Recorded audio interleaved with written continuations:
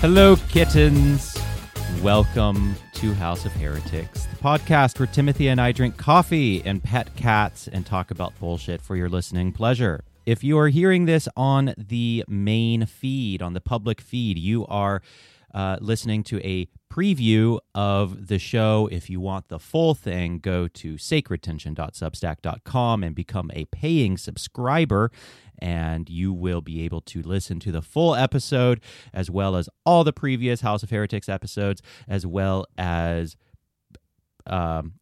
paid subscriber blog posts that I write every week. So if you just need some extra content to shove into your veins because you're addicted, then please become a paying subscriber.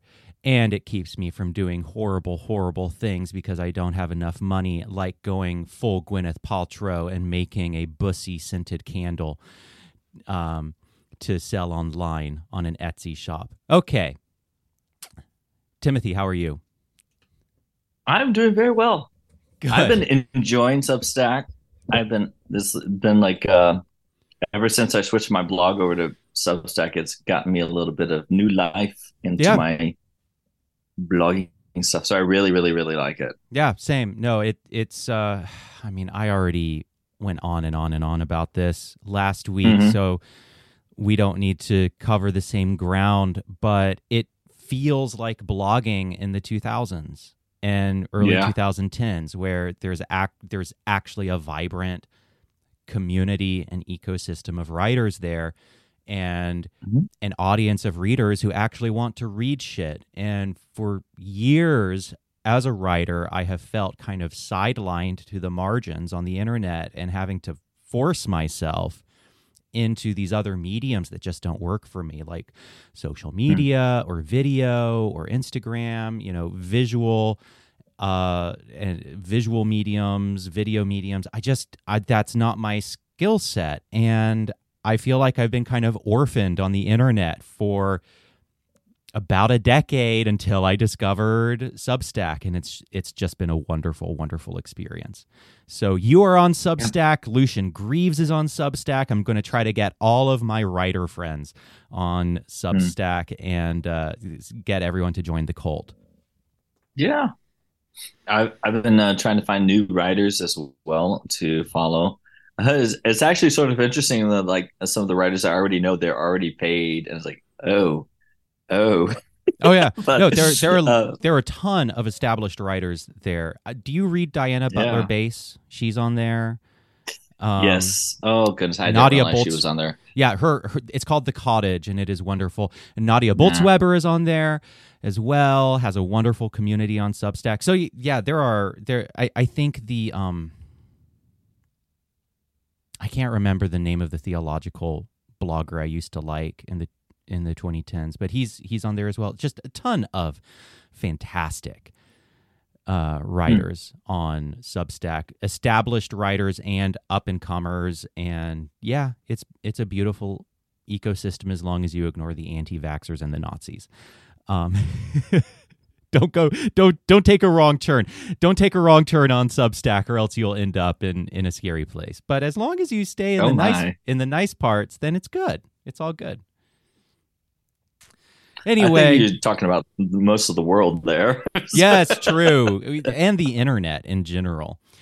All right. Well, so speaking of Substack, I just published my second post in my Why I Am Not a Christian series.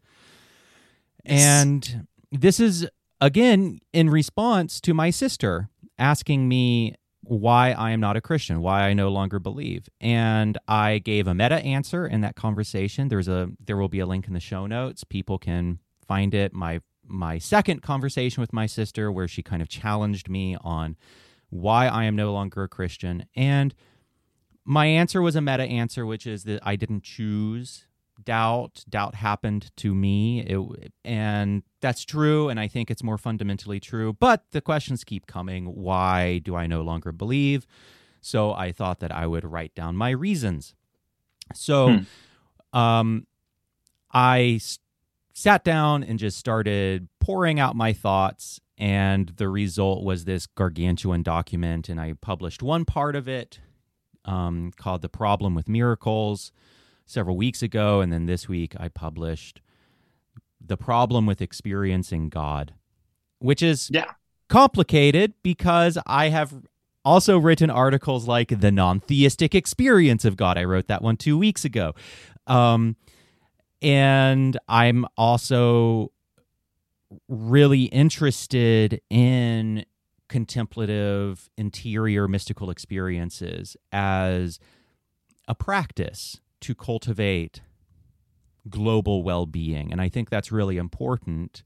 So there's a delicate needle to thread here in terms of due skepticism of how we interact with these experiences, but also acknowledging their importance in human life. And basically the argument I put forward in that article was that interior experience leads us astray, and every unusual seeming religious experience or religious conviction or supernatural conviction that is not our own. So think of any spiritual belief or any religious belief that seems weird to you. And I listed some in my article, like, the person I know those are interesting too. Who believes that they are an alien, and quite literally an extraterrestrial who came to Earth to bless humanity.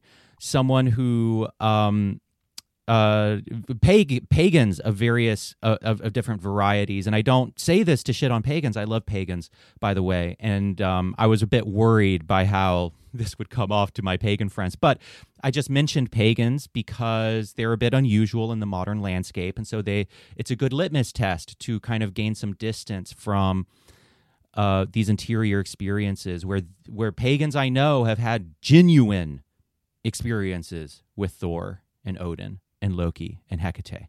They have had genuine, authentic experiences with these entities and have completely changed their life. Holistic healers who continue to practice their craft despite the dearth of evidence for it because of a deep inner knowing that it works. It is a deep inner conviction, and that a sense of and a mystical experience. But behind holistic medicine is very often a mystical experience. And then another example I gave was someone who believed that he was a witch in a previous life and was burned at the stake and had this and relived that experience of so every single unusual religious experience is backed by a profound inner knowing, by a mystical encounter of some kind, right? Right. And what was interesting about that is also you even acknowledge that you and yourself in your own Christian past have had those exact similar mystical experiences too. Yes. And I thought that part was really good to acknowledge there too. That is like, you're not speaking as somebody who has no knowledge of it, but you're speaking from experience there. You have had that experience as well of having that mystical experience there, which maybe I'm speaking words into your mouth, was undefinable or hard to explain. Numinous, earth-shattering, life-changing, all of those words describe my encounters with the Christian God. And I'm not mentally ill. Well, maybe. I mean, I am mentally ill, but not in this way. No. But here's the thing. Most people who have these experiences aren't sick. Most people who have these experiences are perfectly sane. They are not stupid. They're not ill. They are not schizophrenics. These are normal people who have these profound experiences, be it the Snape wives. I cover, I did an interview Yeah. with the scholar who studied the Snape wives, people in the early 2000s who believed that they married Snape as a spiritual entity. And I mean, that was backed by a genuine spiritual experience. So those people weren't crazy. Those people weren't stupid. Those people weren't mentally ill that we know of. And the same is true of any religious practitioner, any spiritual practitioner. I mean, it's all backed by genuine experience. Well, so here's the problem is they can't all be true. And what they presented me with, so as I started to interact with other religious practices, it started to dawn on me that the force of the religious experience of a Muslim or a Hindu or a pagan or an alien religionist or a New Age healer or a psychedelic shaman, it was equal in force to what I experienced as a Christian. And what that presented me with was a tie. It was a tie for truth. And how do I determine which experience is more true or more reflective of reality than the other? And I realized that I couldn't, not on the basis of the experience alone. And that just kind of broke my brain as a Christian. And Okay. Yeah, go on. I want to branch off onto that a little bit because you talk about also, even now, being a non-theist, being a Satanist, somebody who has a more ambivalent view towards the existence of God. Maybe that's the nicest way of saying it. Agnostic. Agnostic. Yep. Yeah, there you go. You still say that you have mystical experiences. And I know, in general, speaking also from personal experiences, that mystical experiences are difficult to describe. But is there any way that you could maybe elaborate on those experiences? Yeah. So, I mean, I always feel self-conscious when I talk about this because there's all, especially in like meditation circles, it's a bit gauche to talk about your spiritual experiences in a lot of ways. Okay, why?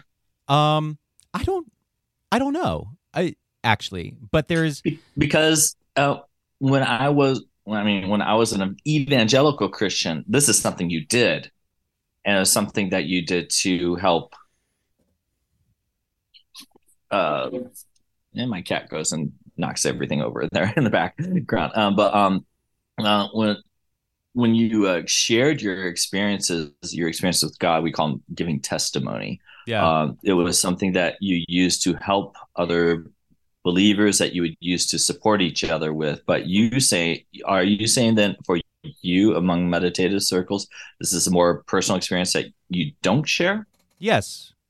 Yeah, at least that's the impression I get. And I think there's a bit of a taboo against it because there's a skepticism of the mountaintop experiences. And you also don't want to paint yourself as more spiritual than you actually are. And so you really want to avoid the spiritual narcissism that could come from sharing these experiences.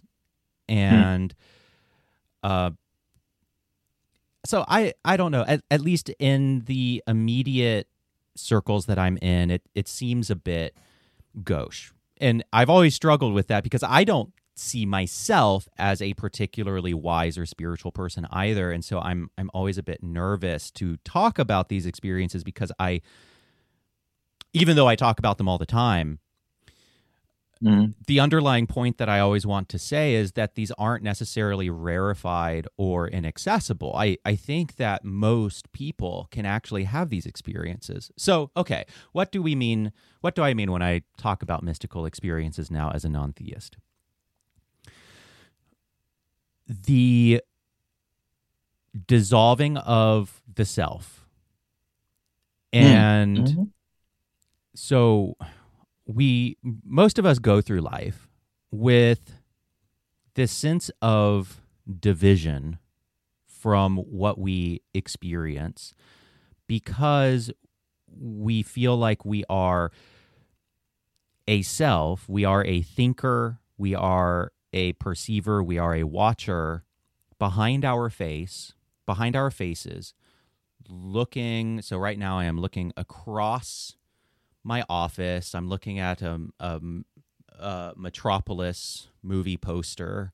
I'm looking at an icon. I'm looking at a painting over here. I'm looking at the books on my shelf. There's this feeling of looking across. And so there is this subject-object dichotomy. There is this binary in human experience. And so I am the subject perceiving the object. And so there is this fundamental dualistic experience that we just take for granted as we go through life. I am drinking coffee. There is a me that is drinking coffee. I am tasting the coffee, so on and so forth. When one pays attention in a particular way to the subject, if you look for the subject in a particular way, the subject vanishes. And what's left is this open condition of just the bookcase, just sound, just the taste of coffee, just the painting on the wall. There's just the open condition, and the self, that executive choice-making self, vanishes. It's an illusion.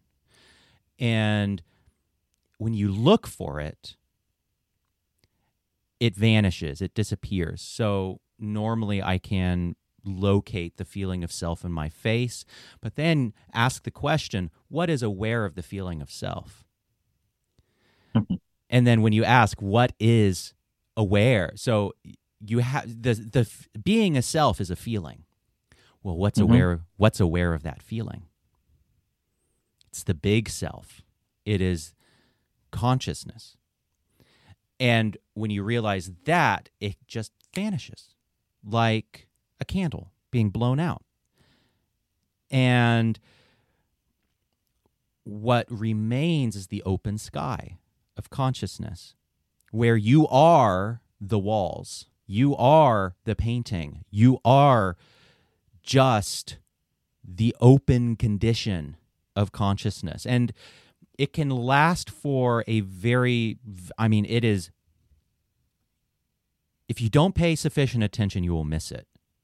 It is sometimes just a millisecond. Sometimes it's just a few seconds. And in Dzogchen, there's the illustration of the bell ringing, where it's like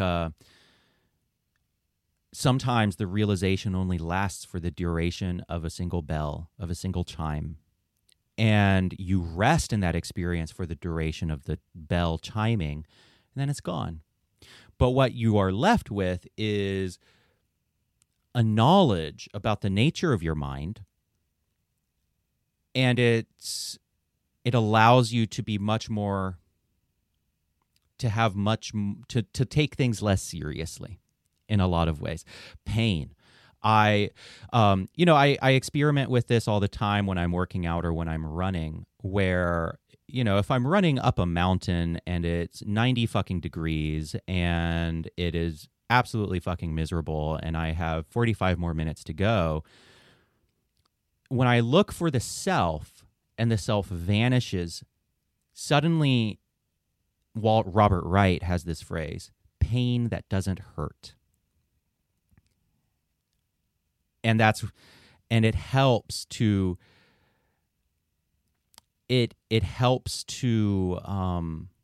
perceive these unpleasant and pleasant experiences in our lives as temporary, as interesting patterns of energy.